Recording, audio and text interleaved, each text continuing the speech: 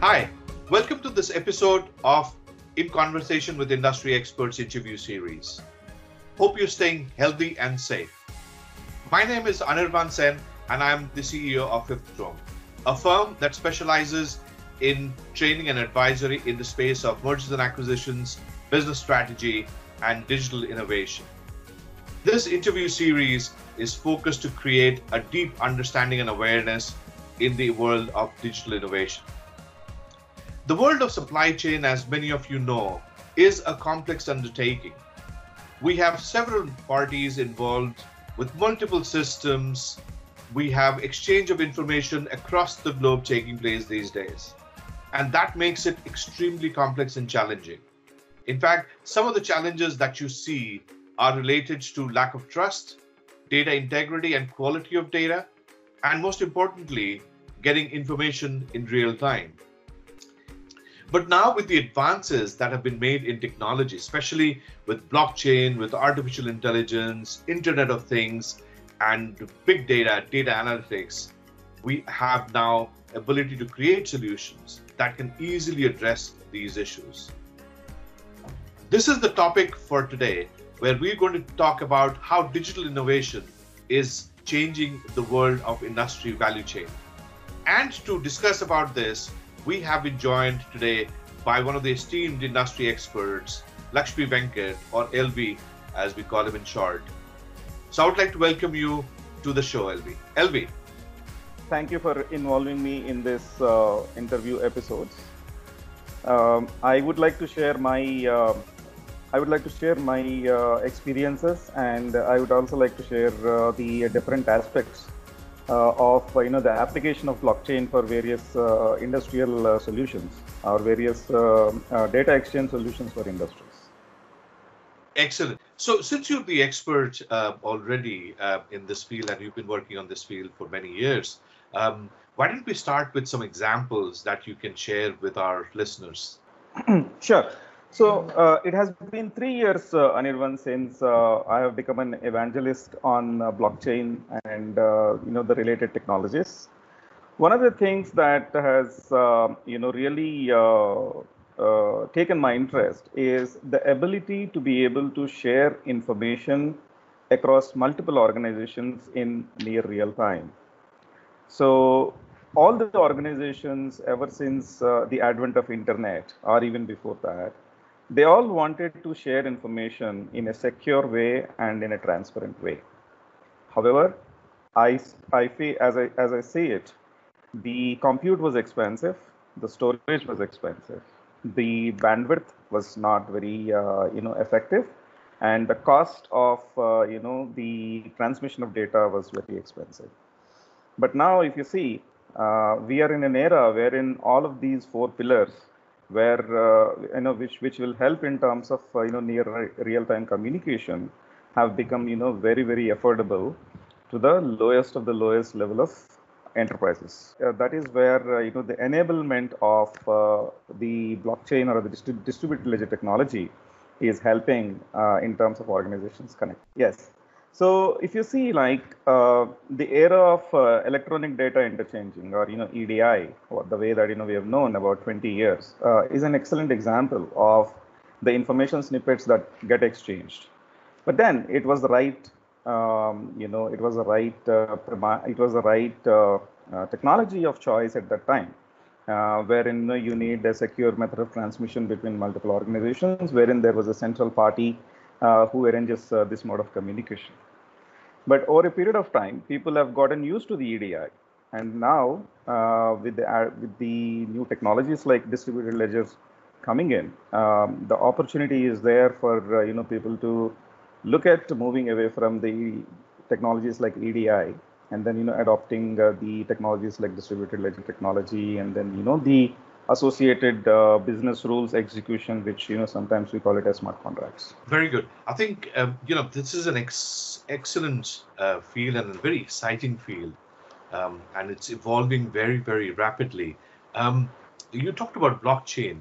Typically, in a conversation, when do people start thinking about blockchain? What time is the right time to actually start talking about blockchain? When people start realizing the importance of multi-party collaboration, okay, the enterprise resource planning systems of this world have definitely created simplicity and standardization of IT systems. About 15 years ago, we used to have 100 plus IT systems within an organization. Now ERPs have effectively replaced it over the next the last 10-15 years. So while ERPs look within an organization, when the organizations start looking at how do I effectively improve the business process between my partners, that is when the multi-party collaboration comes in. ERPs do offer the connectivity with the tier 1 supplier and tier 1 customer, but then they do not go beyond tier 1 supplier and tier 1 customer, right?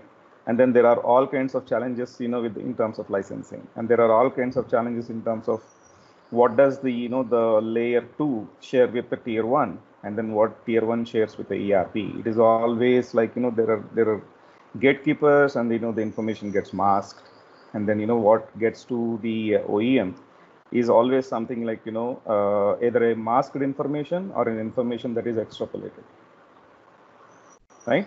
That is where organizations start looking at like when there is a need for a multi-party collaboration in a seamless way, wherein everybody can know that the same information is being consumed by rest of the parties. That is when the discussion about blockchain starts in an enterprise kind of a scenario. I'm not talking about cryptos here. I'm staying away from cryptos. Very good, very good. Now, you mentioned about the starting point, what organizations, at what point in time the organizations need to start thinking for blockchain or on blockchain. What are some of the other things that they need to keep in mind? Because blockchain is a new technology which is there. Are there some of the other things that people need to keep in mind when? So, like with any other IT project, Anirvan, the organization will have to look at like what is the benefit that is coming out of this project. However, if you look at the IT projects which are concerning a single organization, then it is the incentive and benefit to that organization. But in blockchain, you have to look at the multiple organizations. What is the incentive for the group of organizations that are joining a particular network, right? And then making all those organizations agree that this is what is important, and then this is the incentive for them to join. That is very, very key. When an organization is going on a blockchain related engagement, it is very key to understand all of these things. Absolutely, I think that is very, very important. Now, one of my favorite questions, and we have spoken about this many a times. Why don't we do a bit of a compare and contrast with blockchain with some of the other technologies that exist today? Right. So when you look at organizations, a supplier is a supplier, a customer is a customer, right? So the way that the organizations think is that I will open up this supplier portal to my suppliers, and they will be able to transact on this portal. Excellent. Look from the supplier's perspective. They have 200 such customers. They have 200 such portals, right? So that means that literally the supplier side will have to have 200 different logins into 200 different supplier portals, which are provided by 200 customers. Similarly, you have the customer portals. So every customer will have to log in onto that portal, and then start looking at it. So the way that people have created is that multi to single point and single point to multi. That is the way it is. It is not peer to peer. It is centralized, right? And then the organization which is holding the centralized data either manipulates the data or loses the data. Then rest of the other participants have no way of recovering the data, and understand that it is their data as well. It is not only this particular organization's data, right? So there are issues like that, which prop up now, which come up now, and then these are some of the issues that blockchain would solve, because effectively every participant will have their own node, in the blockchain network, which means that they even if there are 200 suppliers and 200 customers participating in that, each of them will be polling to the same node, right? So the nodes replicate among themselves. So for any organization, it is only one view, it is only one entry, and then they have all the data that is relevant to them, whether it is their supplier data or their customer data. That is a huge advantage that blockchain brings in. Now, if their supplier systems are down, their customer systems are down, no worries at all, because they have their data, which is pertaining to their customer, their supplier, which would have been in their system as well. So that way, this this business network principle that we talk in blockchain helps a lot in terms of having a single window in terms of connecting to the rest of the world. Very good. Thank you for that answer. It is always interesting. It is one of the most common questions that we get asked when we talk about blockchain solutions. Now, we also understand that when you implement a blockchain solution, that's not the only piece of technology that we look at. We probably are looking at some of the APIs, as you mentioned, some of the backend interfaces. So if you could throw some more light around that. Great. Like if you see the adoption of blockchain, right? Blockchain as a technology is enabling the communication or collaboration between multiple parties, which means that there are always upstream systems and downstream systems which have to consume information. Okay, so it's like your SAP, Oracle ERP, or any other ERP, which could be the upstream system, and then on the downstream you have some other system which is consuming the same information. What blockchain is adding value here is that blockchain gives you that transportation layer or the data persistence layer, either as an event or as a data snippet itself, if you want it to be, right? So the blockchain ensures that the information exchange is notarized, and the information exchange will be able to prove that this particular information has been exchanged with this organization at so and so time, and with auditability, right? Now the second aspect of this one is, yes, APIs are very, very important, which are exposed by some of the major ERP providers and some of the cloud ERP providers as well. So all those APIs can be integrated with the blockchain technologies, and you call it the smart contracts or you call it the chain codes, will be able to consume the information snippets coming from these APIs, and then we'll be able to record a state of a particular asset or record a particular state of a particular document in the blockchain, which can be there in an immutable way. So this is the way that people are looking at utilizing the blockchain technology to start with. And then the way the blockchain technology helps is, first, with any other system implementations, you need to first build the backbone. Unless you build the backbone, unless you build your basic network, the organizations will not be able to see the benefit of adding bells and whistles to the basic network. So the basic network always is the asset state maintenance, and the asset movement and the asset state maintenance, which we call it as track and trace, particularly in the supply chain industry. That is the basic backbone that needs to be implemented. And I think we probably, one of your solutions that we have talked about in the past also uses some form of IoT and some form of mobile phone interface. Can you also throw a bit of light on there? Because IoT is a new phenomena that is reshaping the world. How did you go about creating that part of the solution? Yes. So as I was mentioning, right, so track and trace is one great example of asset state maintenance and the asset handovers over the business network.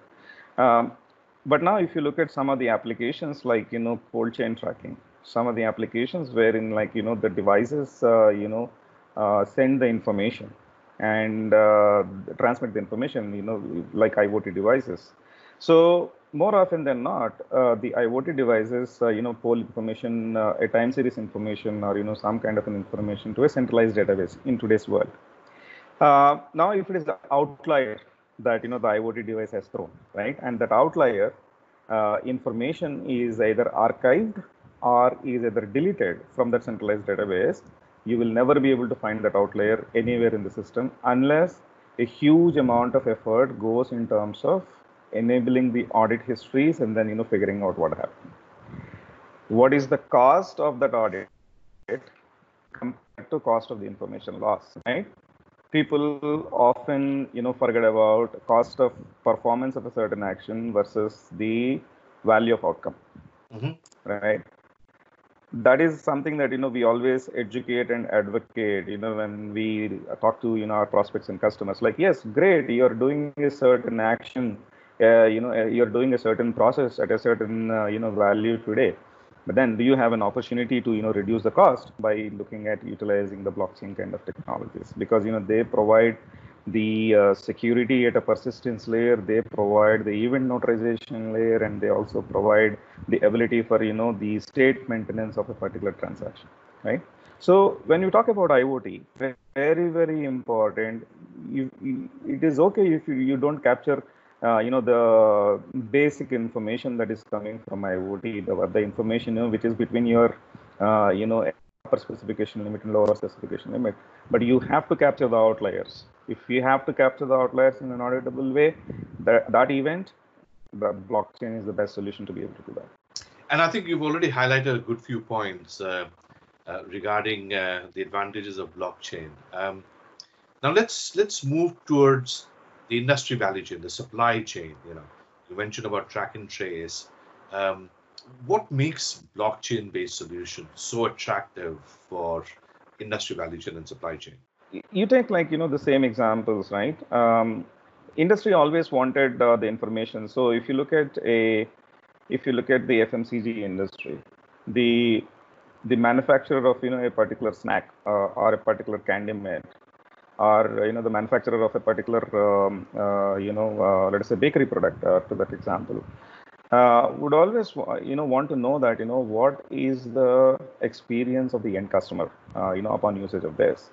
But now traditionally, either because of lack of systems, either because of the way that the finances have to be flowing between different parties, you have so many intermediaries that come into picture. You have the stockists, you have the wholesalers, you have the distributors, and then you have the multi-brand retailers, and then you have the mom and pop stores, right?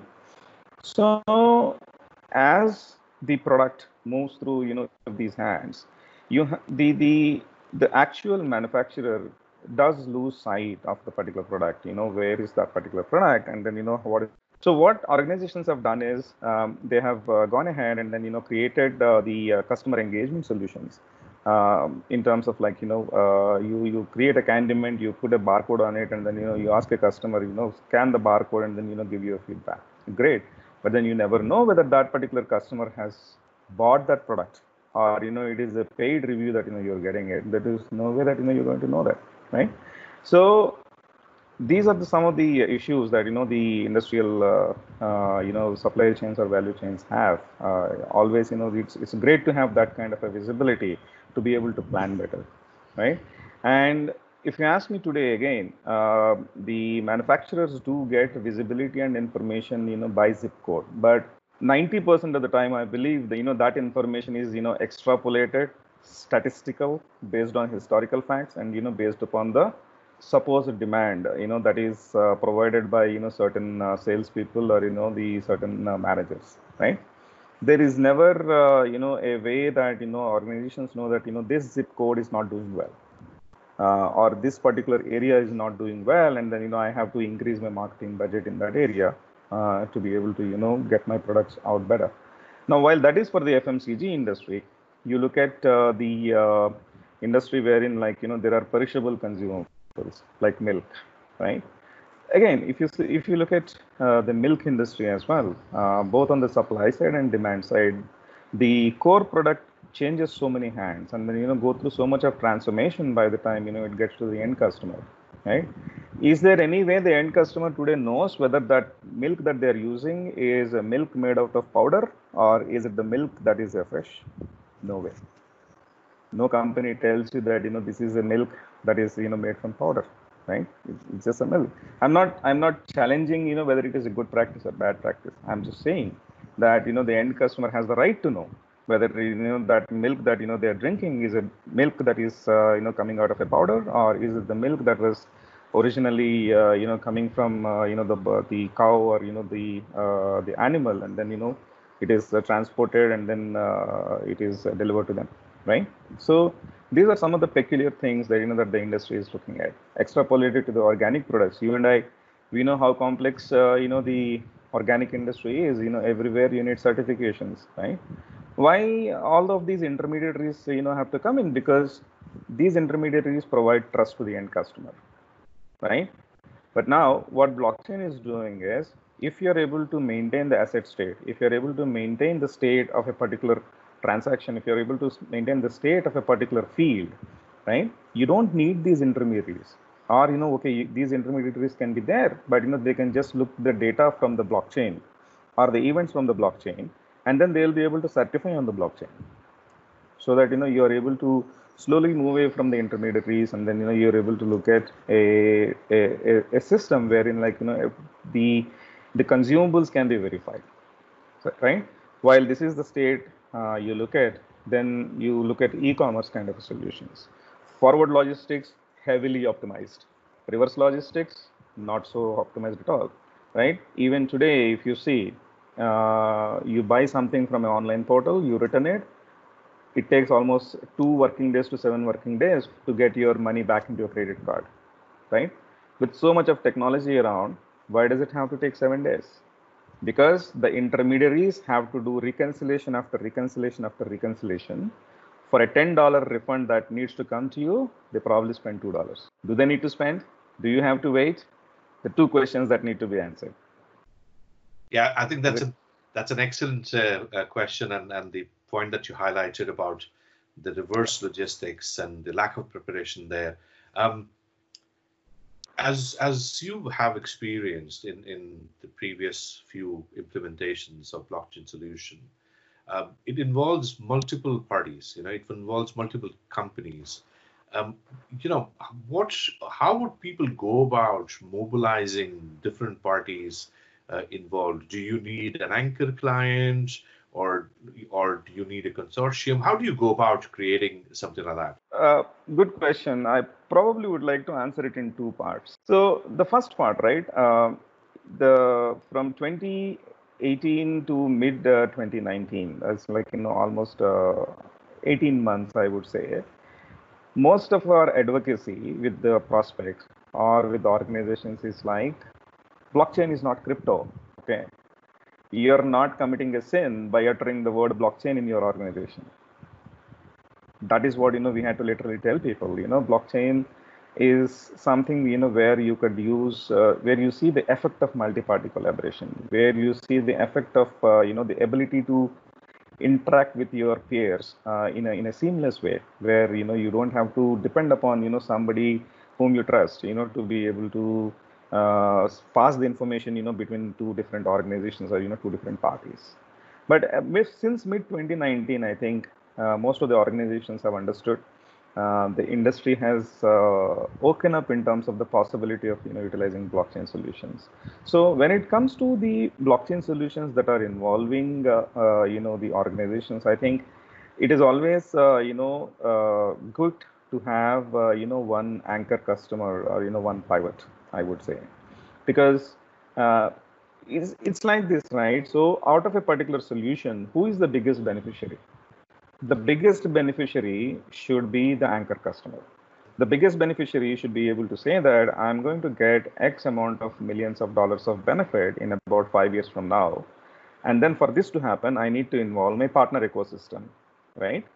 And then that anchor client is the one who has to initially invest in this technology, and then who has to show the results to their partners, having at least 1 or 2 partners participate in the POC, and then show it to them, and then to the rest of the ecosystem that this is the benefit of using this. So that is the reason, Anirvan, if you see, the era between 2018 or 2017, 2018, 2019 is all about proof of concepts. It's all about proof of concepts. There are some excellent proof of concepts, which people have taken to the next levels now, productionizing the solutions. There are certain proof of concepts remained in the stage of proof of concepts because when the proof of concept was, I would say, defined, the outcome, the expected outcome was something like, an outcome which could have been like, 2 years after, which they were expecting, within the 3 months or 4 months of, the proof of concept. So there were also, that kind of pitfalls in terms of, planning, and then in terms of looking at, what is the end result and the outcome, right? So always it is important to understand that, yes, consortiums are good, but I have reservations about consortiums, Anirvan, compared to, having an anchor client, because consortium means you are giving the decision-making power to multiple organizations, and then, nominees from multiple organizations. Nominees from multiple organizations may not have a common goal. They appear to be having a common goal, but they may not have a common goal, right?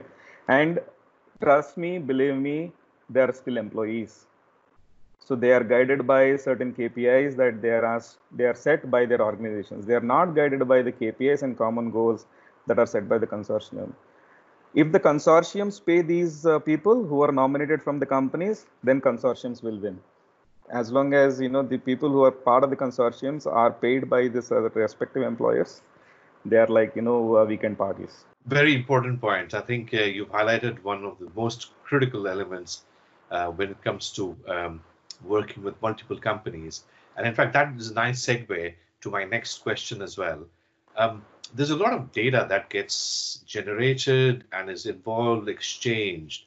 And as you know, that last few years, governments and organizations worldwide have started emphasizing on the data privacy and how the data should be collected, how the data should be stored, who has access.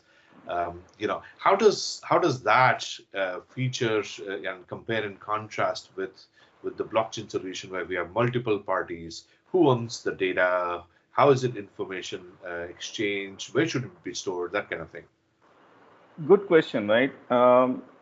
I would still say the same question exists for the traditional systems as well, right?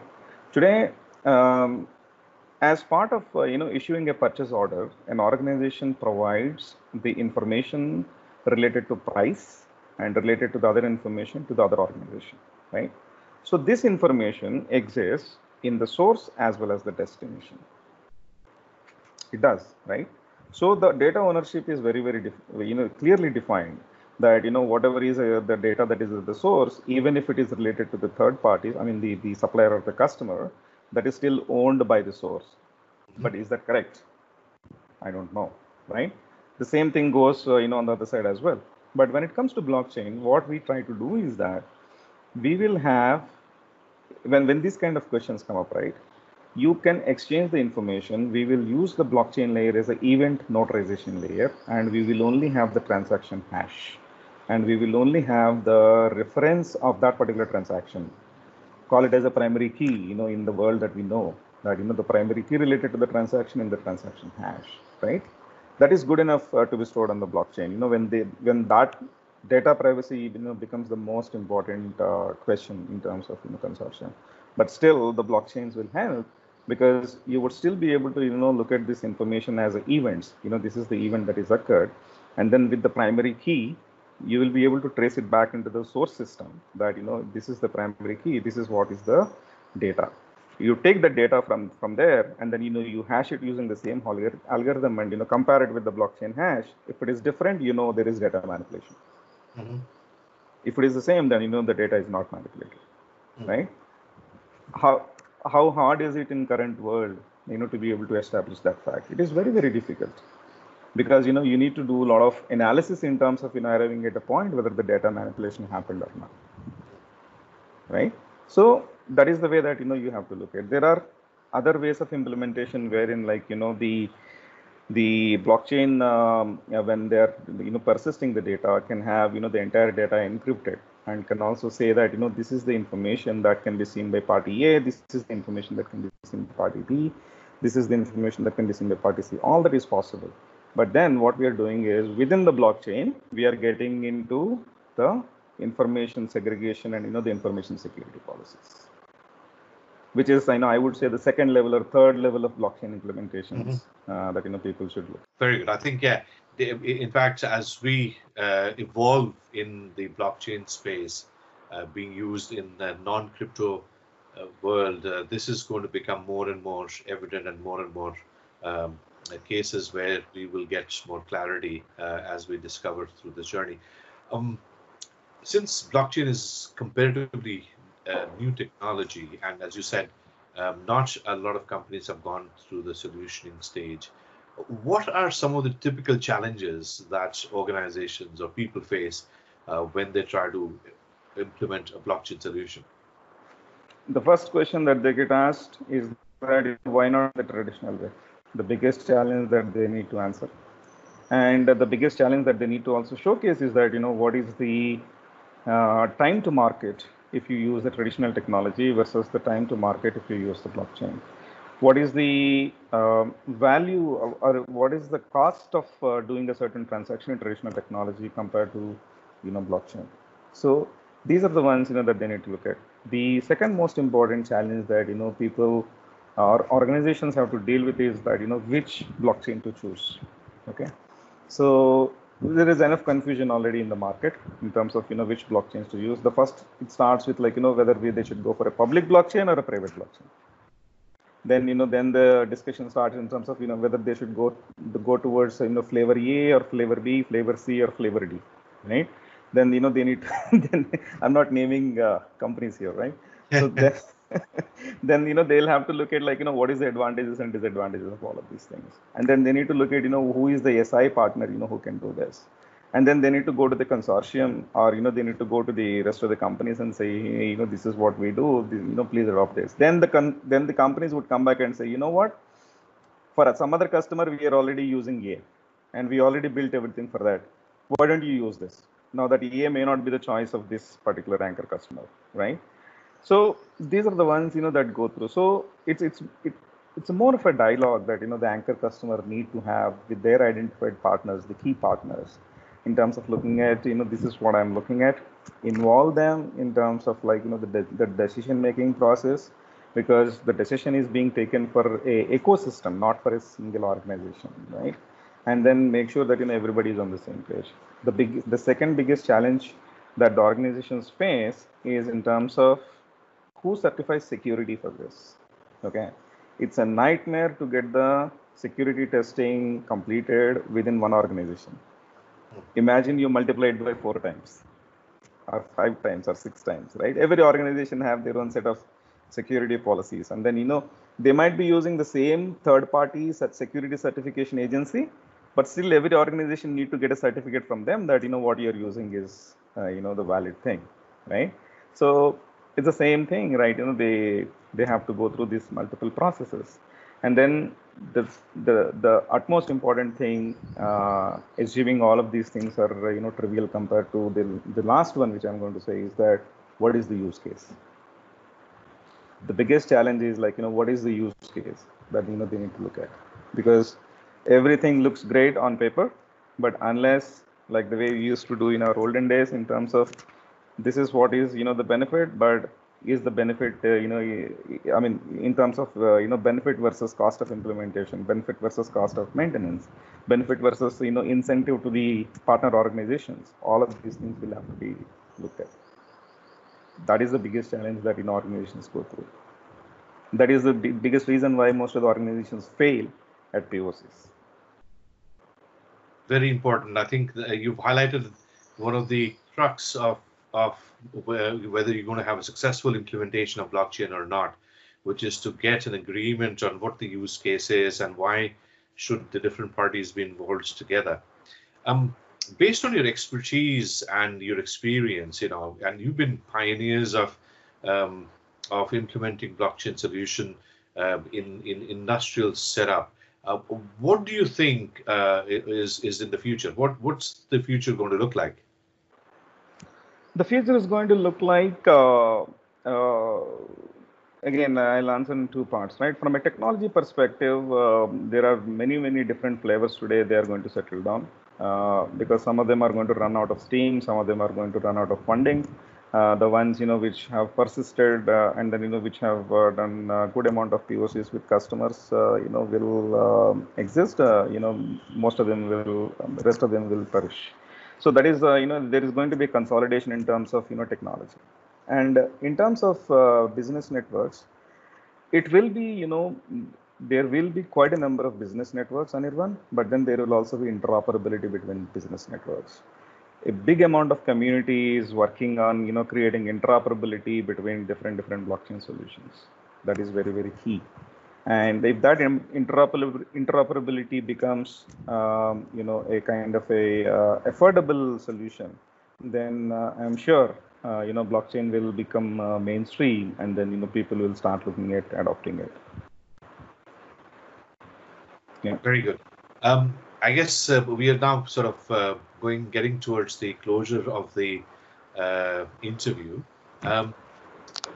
One last question for you with respect to our viewers. What are some of the practical tips that you would like to share with our viewers? Assuming the viewers are going to be techno-functional or commercial as well as technical, I would say the first and most important point to remember is that when you're looking at multi-party collaboration solutions, which involves different kinds of organizations in a particular workflow, look at blockchain as one of the fitments. Then second thing, pick up a use case which is simple enough, yet there is an impact in terms of the outcome. So it doesn't have to be like, it doesn't have to be $1 million kind of an outcome every time. But then even if you're looking at a particular reconciliation of a particular process, which they used to take 6 hours to 24 hours, if you can make it near real time, that is a great benefit that you could start with.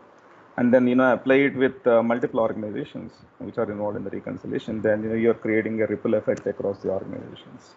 You're freeing them of that kind of a job, which is which may be non-value adding now over a period of time, given the technology can do that, right?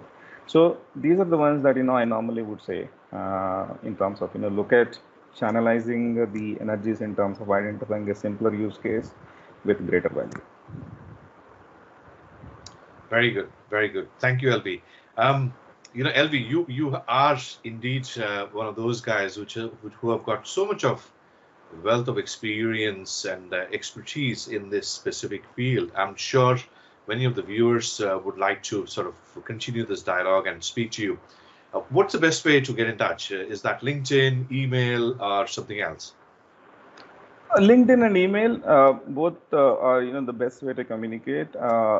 Email is always the faster option, I would say, for me to be able to respond. LinkedIn, some days I might not be looking at it, so there could be a lesser response. So yes, email and then LinkedIn if you ask me. Very good. So I guess for the viewers, we will be sharing the LinkedIn profile as well as LV's email ID. So if you want to get in touch with him and continue this dialogue, you can speak to him directly, or you can always contact us, and we will be more than happy to connect you with LV. With that, we would like to bring closure to this interview. So before we do that, thanks a lot again, LV.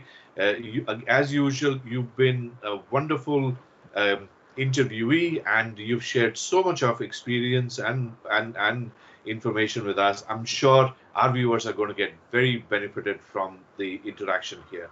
So thank you, LV. Thank you, Anirban. Always a pleasure talking to you. I think it is the interviewer who gets, the gist out of the interviewee. That is what I believe. So credit goes to you. Thank you. Thank you. So this was Conversation with Industry Experts interview. And the topic today was digital innovation in the space of industry value chain. If you found value from this interview series, and if you would like to hear more, then please let us know. But also share it with your network and friends and colleagues. And last but not least, don't forget to subscribe to our channel.